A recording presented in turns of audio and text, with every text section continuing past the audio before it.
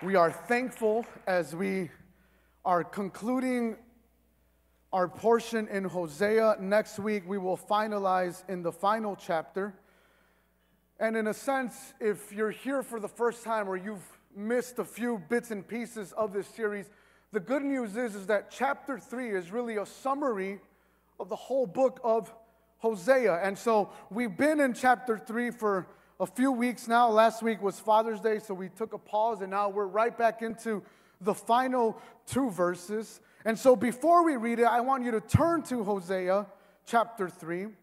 And as you turn there, I'm just going to lead us in prayer, and then we'll dive right into the text and the summary of this passage, as well as verses 4 and 5. So let's just pray as you look for it. Father, we thank you because as we've just sung, our sins are many, but your mercy is more, Father. And we stand here today because your mercies are new every single morning. We stand here in thankfulness of you, Father. And I just pray that right now your word would convict us, that it would shape us, that it would mold us, and that our minds would be set on you as we hear the proclamation of your word, Lord Heavenly Father. We thank you for this time together.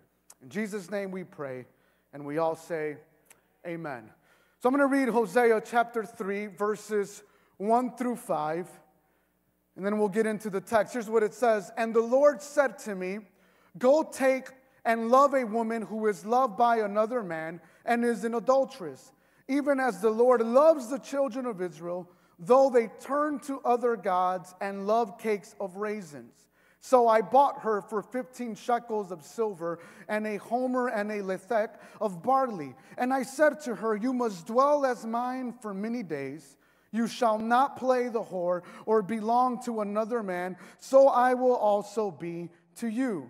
Verse 4, for the children of Israel shall dwell many days without a king or prince, without sacrifice or pillar, without ephod or household gods. And afterward, the children of Israel shall return and seek the Lord their God, and David their king, and they shall come in fear to the Lord and to his goodness in the latter days. So this is Hosea chapter 3.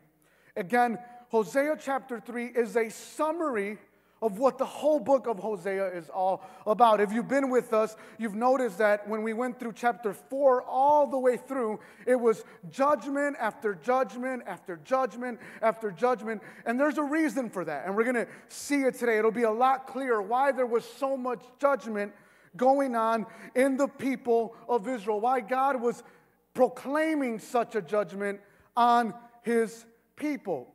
But Hosea 3, as it's already been explained, I just want to repeat some of the things we've covered already, is divided into three portions. It's God giving commands to Hosea, so that's verse 1. Verses 2 and 3, it's Hosea's response to those commands. And what we'll talk about today in verses 4 and 5 is the explanation of God's commands. To put it another way, and I think this will help us understand it a little bit better, verse 1 has to do with God communicating specifically with Hosea. He tells Hosea, go and love your wife who is committing adultery. And I'll get to verse 1 in a second again. So that's the first speech, is God to Hosea.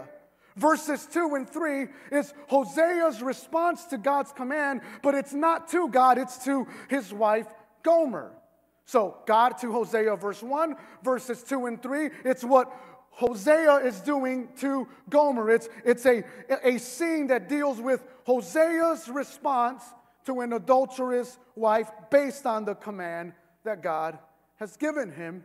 And then verses 4 and 5, as we've already known from the beginning of this series, Gomer is a representation of Israel, and Hosea is a representation of God. So everything that Hosea is doing towards Gomer in his love for her, even though she's constantly cheating on him, is a reflection on God's dealing with Israel, even though they're in constant idol worship and constantly looking to other gods who are not him. And so in verses 4 and 5, which will be the main portion of today's message, we're understanding how God explains to Israel why Hosea is doing what he's doing with Gomer. And this will make sense in just a few seconds, so bear with me. But also in verse 3, we get the theme of the whole book. What is Hosea about? It's about a loving God, but here's the key thing. We don't get to define how God loves. This is a mistake in Christian culture where we want to define what God's love is like, and we ignore the fact that God tells us what his love is like. He defines it for us. And in a culture where love wins, cross equals love, Jesus loves you, God loves you, and oftentimes those phrases are really structured in human emotion and not in godly love, we tend to miss the point of what God's love is truly like. And yet in Hosea, the whole book, and in this summary of the book in chapter 3, we see it. How do we see it? Verse 1, God's love is expressed in faithfulness. He is faithful when Israel is not. Hosea is faithful when Gomer is not. So let me just read this. We've already gone through it, so I'm just summarizing what we've covered. The Lord said to me, go again, love a woman who is loved by another man and is an adulteress. So Hosea, go love. The love word here is in verb format. That means action. Go and show actions of love. Go and take your wife. Love her again as she is being loved. Now that sounds like past tense, but actually is as she is currently in adultery.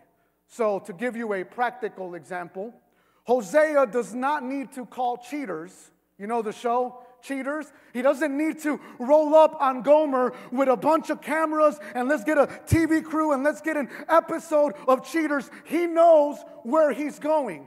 He knows she's cheating. He knows that she's being unfaithful. So picture this. Hosea is going to walk into a room, and as Gomer is in the act of committing a sexual act with someone that's not her husband, Hosea will take her in that state. Now, why will Hosea do this? Well, the answer lies in the rest of verse 1. For the Lord loves the children of Israel, though they turn to other gods and love cakes of raisins, which we explained what that means about 3 weeks ago. Pastor Jonathan explained this. What's the emphasis of verse 1? God's love is expressed in faithfulness, that as Gomer is cheating on Hosea, or as Israel is turning to other idols, God is showing faithful love. Notice the contrast. Human love is inconsistent. It's based on passions. It's based on lust. It's based on emotional experience. God's love is not based on lust. It's not based on a certain moment of passion. God's love is faithful. It's constant. A better word would be consistent. So while Israel and Gomer are inconsistent in their love, Hosea expressing God's love is showing consistent love. And God, through Hosea, is showing his consistent love towards Israel. So here's the point in verse 1. God's love is consistent. God can't be madly in love with you. He can't be crazy in love with you. Why? Because God's love is perfect. It does not get better than God's love. That's the whole point of verse 1, that you and I, we can get madly in love with somebody. We can get crazy in love with somebody. But that crazy love can lose itself. That madly in loveness can lose itself. God's love isn't madly in love. It's perfect love. It is love. Your highest thought of love should be God's love. It's unchanging. This is important to understand, and that's what we learn in verse 1 about God's love. Verse 2, another expression of God's love is his love redeems. Now, he does this through Hosea. So Hosea looks at his wife. She's in the midst of cheating. And not only that, verse 2 says, so I bought her for 15 shekels. This is Hosea buying his wife back for 15 shekels of silver and a homer and a letek of barley. What's the emphasis in verse 2? That God isn't only faithful in his love, but he redeems people in love in their worst condition. Hosea is buying back his adulterous wife. He's buying her back. It's a reflection of God's redeeming love for sinners. And I need to make this point because it's a missed point about God's love, especially with Christ's work on the cross. Many of us in our circles today hear a message about the cross that has nothing to do with Jesus and it has everything to do with you and me. And so here's how it goes. When Jesus died on the cross, he was showing how valuable you are, how much he needs you, how he didn't want heaven without you. And that may make us feel good, and that may make us feel important, but theologically, that's just far from the truth. That's missing the point. If your theology on the cross points to you, makes you look to you and not to Jesus, you've missed the point of the cross. The point of the cross isn't for me to go, I'm valuable. No, it's to go, he's valuable. It's not to go, I'm worthy, I deserve this. Look at how much I deserve to be died for on a cross. No, it's quite the opposite. I didn't deserve it. That's why it's called grace. Because Jesus looked at me and you know what he saw? He did see value and it was zero. My value was nothing. Apart from Christ, our value, friends, is nothing. This is the mistake that we have in Christian culture, that we think we can love God more if we feel that he sees value in us. The reality is that on the cross of Christ, I had no value, and yet he died for me. He gave his life for me. To put it another way, what's a better investment? To purchase someone, to keep the analogy, who has $1 billion in their bank account, or to purchase someone, like in Gomer's case, who not only doesn't have a value of zero, but it's in the negative. You got to buy. She's negative. She owes somebody money, and yet Hosea will buy her back. He will pay for her debt and then take her back. Now, the investment, clearly, all of us would say someone who has $1 billion, but that's not what happens on the cross. On the cross of Jesus Christ, our value is zero, and yet God still dies for us. This is why I think many of us, we come to church feeling like God owes us. Because our theology of Christ is wrong. Our theology of the cross is wrong. The more you hear the cross is about you, the easier it is for you to come to church and be like, man, I can't wait for this to be over. I hope this preacher hurries up. I hope the worship goes by quick because I want to do the things that I really love to do. And in an attempt to make people feel important, what we've done is we've built people's ego up even more. In Spanish, there's a saying that goes, "Te crees que eres la última Coca-Cola en el desierto." You think you're the last Coke bottle in the desert. And many of us apply that theology to the cross. I was so valuable that God died for me. No, I'm not valuable. I was not valuable. And in my unvaluableness, God still shed his blood on the cross. And here in this passage, even though Gomer has cheated, she owes money, Hosea will take her back. Why does he take her back? Because he's expressing God's redeeming love. Make no mistake about it, friends. God's love is expressed through redemption, but he redeems sinful people, not important people, not people that have it all together, not people that are all that and then some. No, he redeems sinful people. And when we understand that, I can't help but come to a Sunday morning gathering and say, my sins, they are many, but his mercy is more. Our response is gratitude to a loving, gracious God. We need to understand God's redeeming love, and that's expressed in verse 2. In verse 3, and this will make sense as I go through verses 4 and 5, which is our main focus today, God's third love is expressed in this chapter. through chastisement. Another word for that would be correction.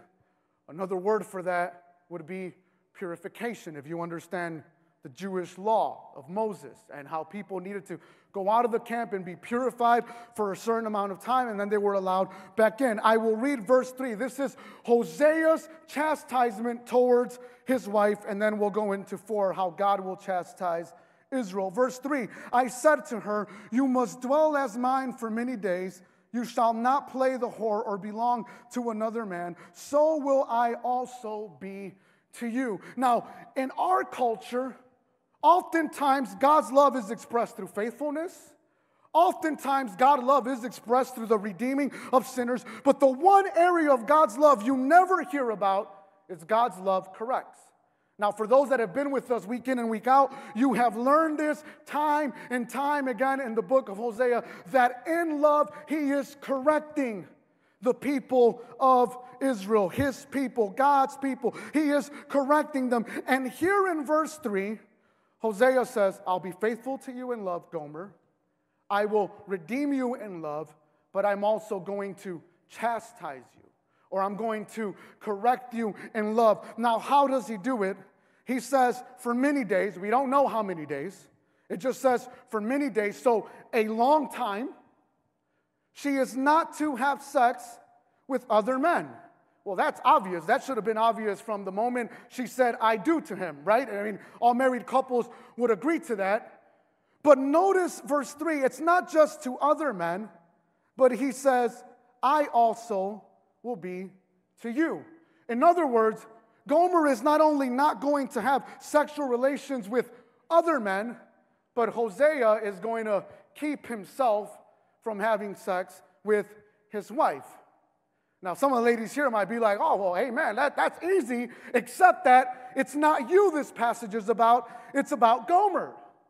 And what has Gomer shown time and time again? Her desire for what? Sex. That's her sin. This is her deepest desire. All she wants is sex. She wants sex from her husband, and that's not enough. So she goes to other lovers. So what is Hosea doing? Yes, I will be faithful to you. Yes, I will redeem you. But in love, I'm going to deprive you of the thing you desire most. The thing that separates you most from me is sex. Because it's not the sex that satisfies her marriage. That's been clear. She's sleeping around with other men. So Hosea, in the context of Hosea and Gomer, two real people, and we can't miss that. He is correcting his wife or purifying his wife from the thing she desires more in love by not being intimate with her for many days. What's the purpose of this chastisement? So that Gomer would see Hosea as husband and not just as sex object. This is the point of this chastisement. And so we get to verse 4. This is where it makes most sense what Hosea is doing, because God is going to chastise Israel. Only the difference here is that Israel doesn't have one sin. Gomer's only sin is sexual desire. She's lustful. She has a sexual crave that needs to be purified. But the children of Israel, they have many things that need to be purified. Look at verse 4. For the children of Israel shall dwell many days. So Gomer, many days. The children of Israel, many days. What are their chastisements? This is the negation. The word without is the key here. So they will be chastised many days without a king or prince, without sacrifice or pillar, without ephod or household gods. There are many things that Israel needs to be purified from. This is how God is expressing his love. Yes, God's love is faithful. Yes, God's love redeems sinners, but God's love also corrects. It chastises, and verse 5 will explain why he corrects in love.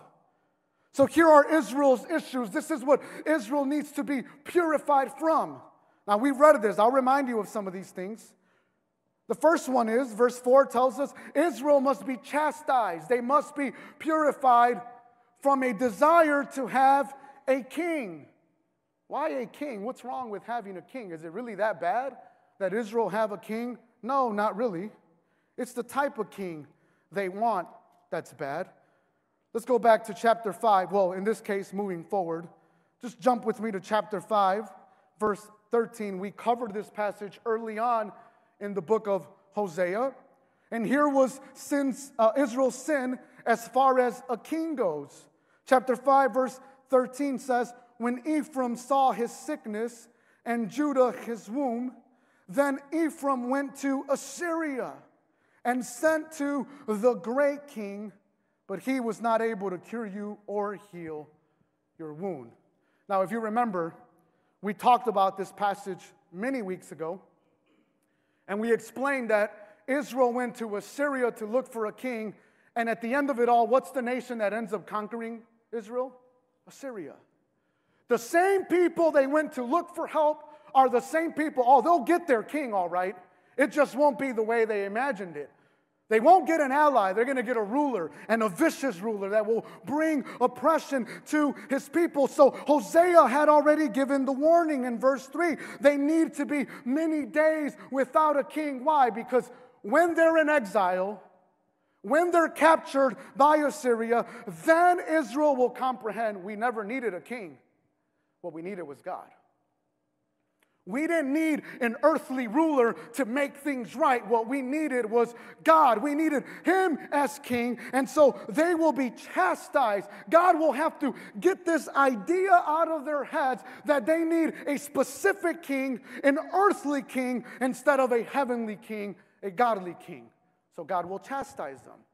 And when they go to exile, in this many days of exile, which will be years and years and years and decade after decade of exile, eventually it'll hit Israel. We don't need an earthly king.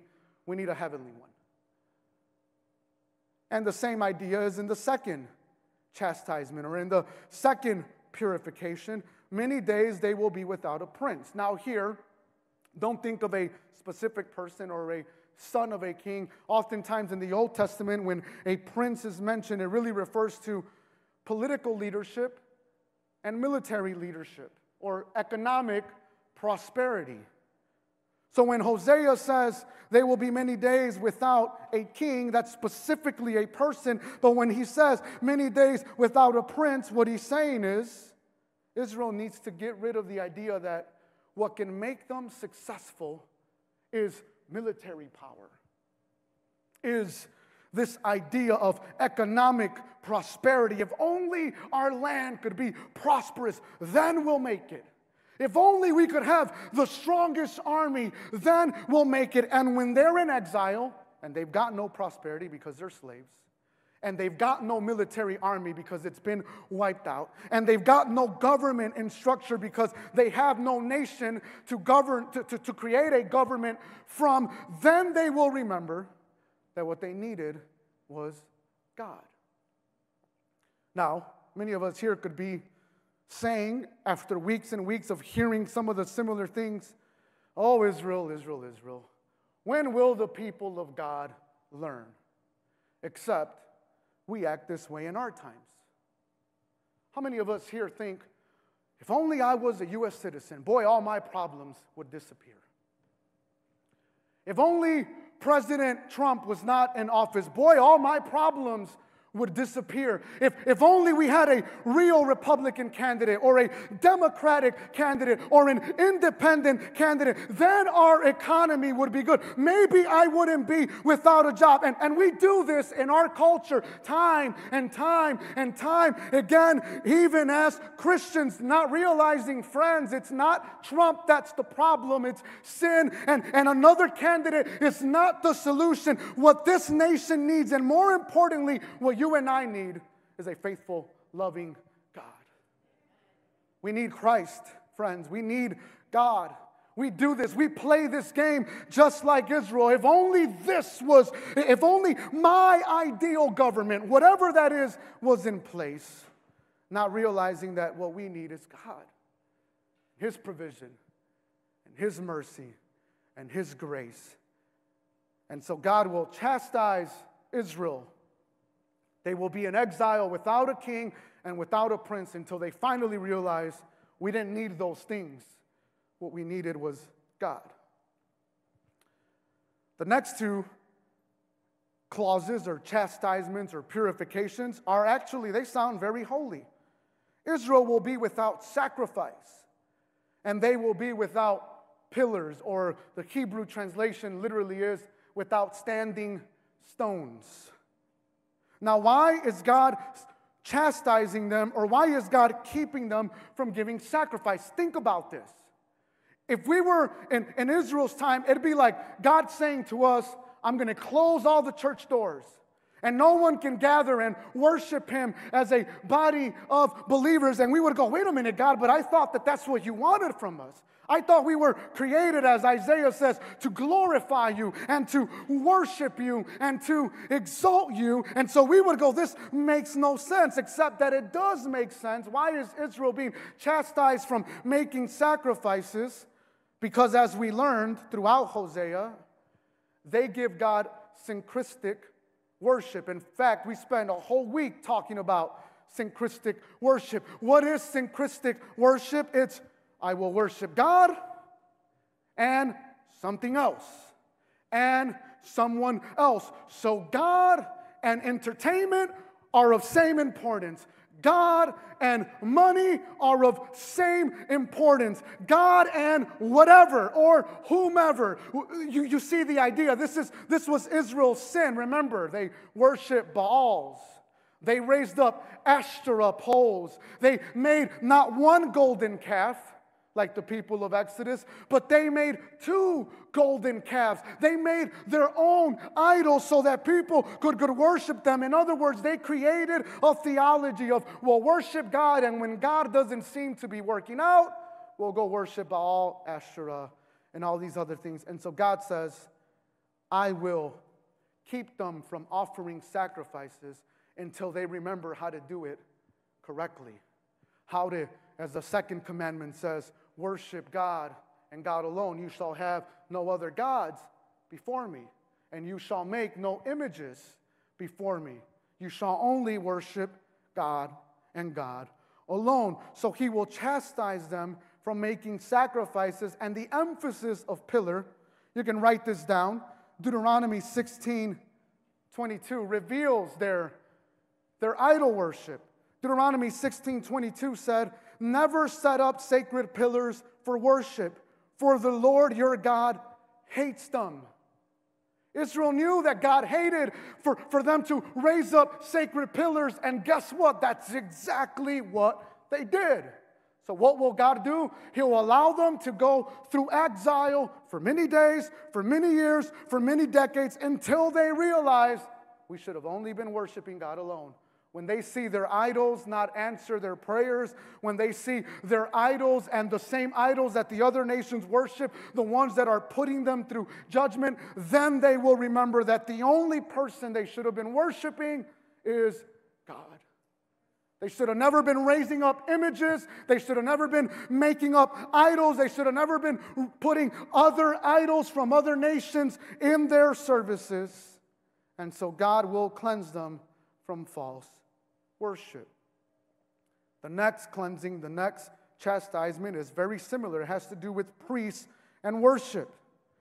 They will be many days without ephod and teraphim. Now again, if we have no notion of the biblical context of this time, we have no idea what's going on here. Specifically, if we've never read the Pentateuch, then we really have no clue why ephod is mentioned here. But let me explain to you. You can also write this down. If you don't believe me, you can read Exodus 28. The whole book, or the whole chapter, of Exodus 28 is the explanation of what priests are to wear and why they have to have ephod in certain articles of clothing. So the priests needed to have ephod in their clothing in order to enter the holy place. And the high priest, one priest, who would enter the Holy of Holies once a year, also had ephod in his clothing. The emphasis here is God is saying, I will chastise you from priests. So again, so we can understand, using a modern day example, It'd be if in our context God said, no more preachers. I'm getting rid of all preachers. You're going to come to church, there's not going to be any preachers. Now, some of you may say, glory, hallelujah, amen. That'll speed up the service. Maybe, hopefully not. I hope not.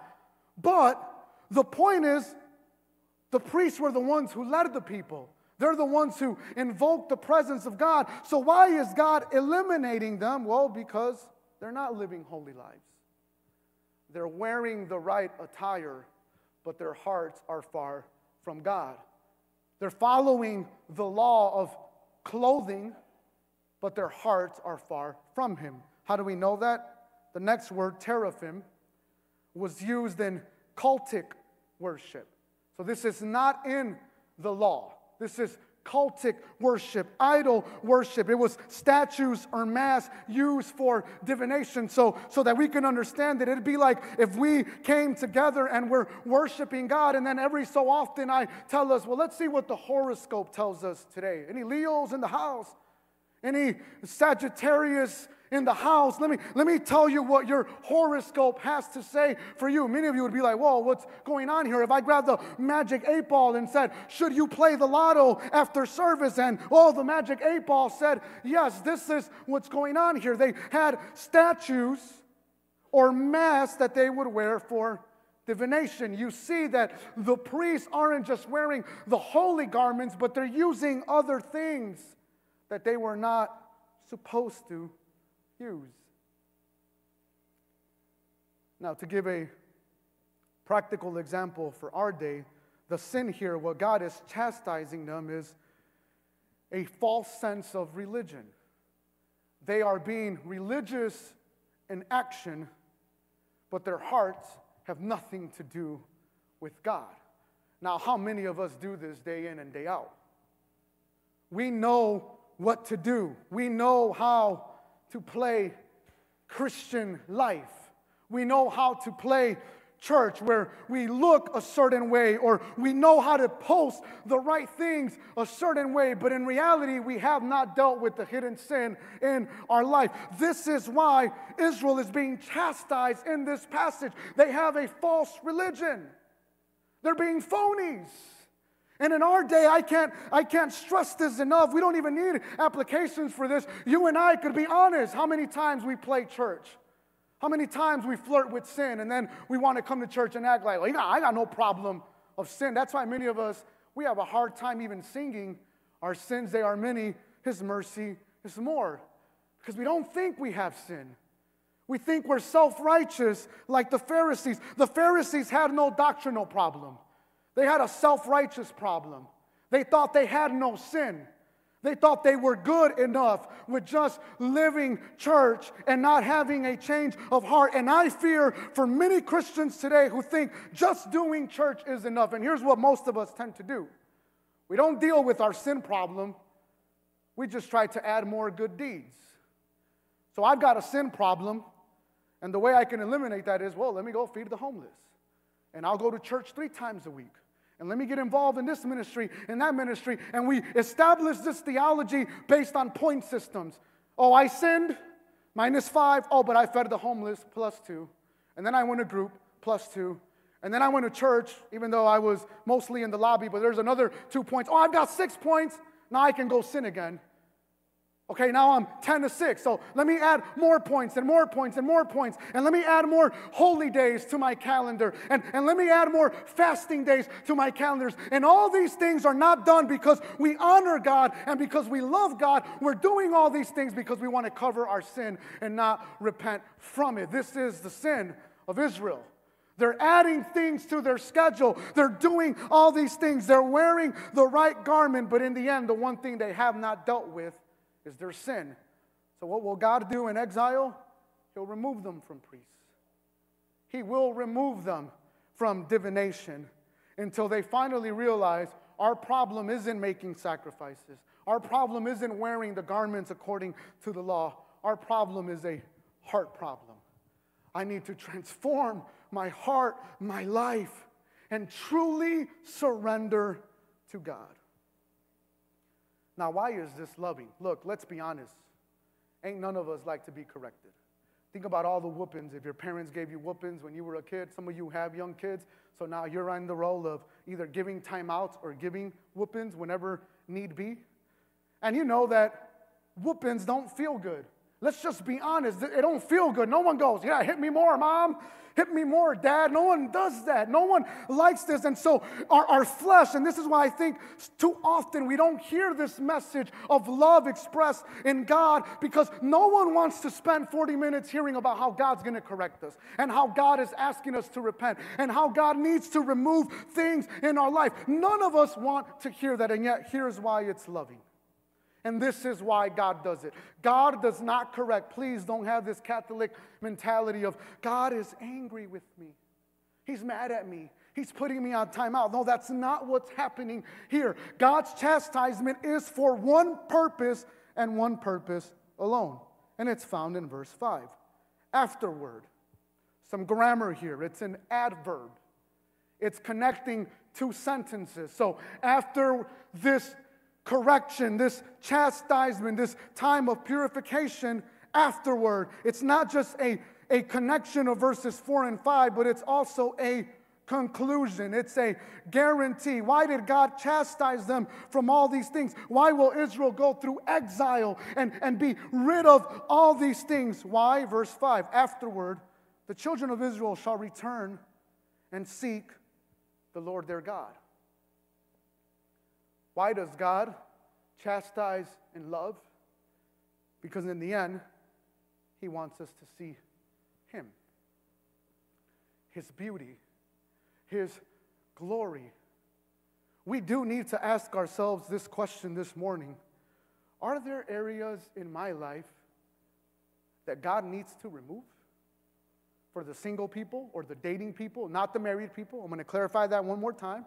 For the single people or the dating people, not the married people. If you're married, then you honor God in marriage. But if you're dating, maybe God wants to remove a relationship that ain't no good for you. And if you're single, maybe your focus is on relationship status instead of it being on what your status is with God. Maybe there are other areas in our life that God needs to remove, but He needs to remove them so that in the end, we could see Him. We could turn back to Him and make Him the center of our life so that we could seek Him. So why is Israel going to go through all this years of exile and chastisement and purification and correction? Because then afterward, it's a promise, it's a guarantee. They will turn back to God. They're not going to play this game of church anymore. It's not going to be God and Baal. After the exile, Israel will know, oh, it was God all along. We will turn back to Him. We will seek Him again. And then there's an eschatological reference here, an end-time reference. That's what the word eschatology means, end-time reference. They will seek their God and David their king. This is why we read 2 Samuel during worship. David their king. Wait a minute, but David's dead already. Are they going to go to his tomb? Are they going to go dig out his bones? Why is the reference of David's name mentioned here? Now remember, God will purify them from a king. See, it's not a king that God has an issue with. God has an issue with the kind of king Israel wants. The king they should be looking for is this Davidic kingdom that was promised in 2 Samuel 7, 12 through 16, this everlasting kingdom. And what does the Davidic kingdom, let me rephrase that, who does the Davidic kingdom point to? Jesus Christ. It points to our Lord and Savior, Jesus Christ. That is, Jesus will come out of the lineage of David, and it's not David's earthly kingdom that will last forever, it's Christ's heavenly kingdom that will last forever. That's what will be eternal. But why is this important in this context? Because Israel doesn't need a new law. They don't need more Sabbath days. They don't need more feasts. They don't need another law. What they need is the recognition of who Jesus is, the King of Kings and the Lord of Lords. So when will this promise take in effect? For the people of Israel, when their eyes are finally unveiled, and they not only turn to God and seek Him, but they see Jesus Christ in a sense, as you and I see him, as Lord and Savior. What does this say to us? Friends, we don't need more religion. We need a Savior. We need Christ. You may be here and you may think, I've got no problem with life, and you may be right. You may be well off economically. Your status may be well off. Job-wise, you may be well off, but guess where we're not well off? We all have a problem. It's called sin.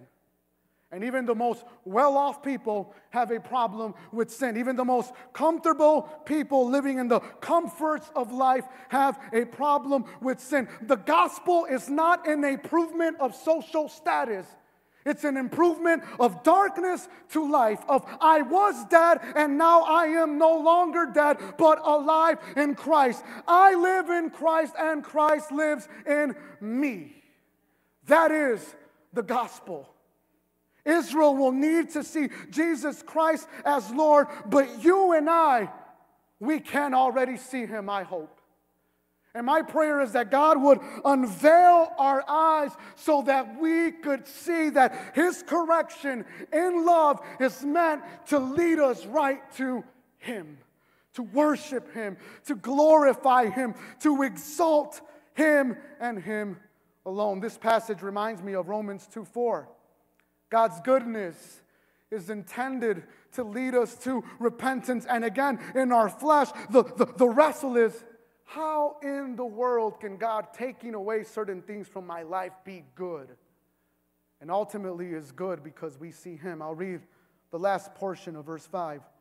They will return to seek the Lord their God and David their king, and they shall come in fear to the Lord and to his goodness in the latter days. Fear is a decent translation here by the ESV, but I think a better one, a more accurate one, at least to the language, is they will be in awe of the Lord and his goodness. You know what awness is? Jaw dropping, like like the cartoons, like Bugs Bunny sees the rabbit, I forget her name, but the other bunny, and then like his heart is pumping out of his chest and his eyes are coming out. This is what the passage is telling us, that when we return to God and when we see him and when we see Christ, we are in awe. You want to know a Christian that understands God's love for them? They live Christian lives in awe of God. Not trying to do things to earn God, but doing things in awe of God. Mesmerized by God. Mesmerized by his goodness. I want to live for God because I'm in awe of him. His goodness, his love for me. Yes, God's love in Hosea is revealed in faithfulness. Yes, God's love in Hosea is revealed in his redemption of worthless sinners. And yes, God's love in the whole book of Hosea is revealed in his correction, not because he's being bogus, but because he wants us to see that what we need in this life is him and him alone. My charge to you this morning is, if you're far from Christ, return to him. Come back to him. And if you don't know who Christ is, you've never had an idea, a notion of who Christ is. Maybe you're in this room and you're wondering, do I really need Christ? The answer is yes, you do. I do. Not just the one-time Christ, an everyday Christ. I need him every day. I need his grace every day. I need his mercy every day. And even if it means removing some things in my life that separate me from him, well, that's fine, because in the end, I'm in awe of him. I'm in awe of his loving kindness, his goodness, which leads me to repentance. He corrects Israel in Hosea. He corrects us today so that we can clearly see his goodness and who he is. I'm going to ask you to stand with me as we close in prayer.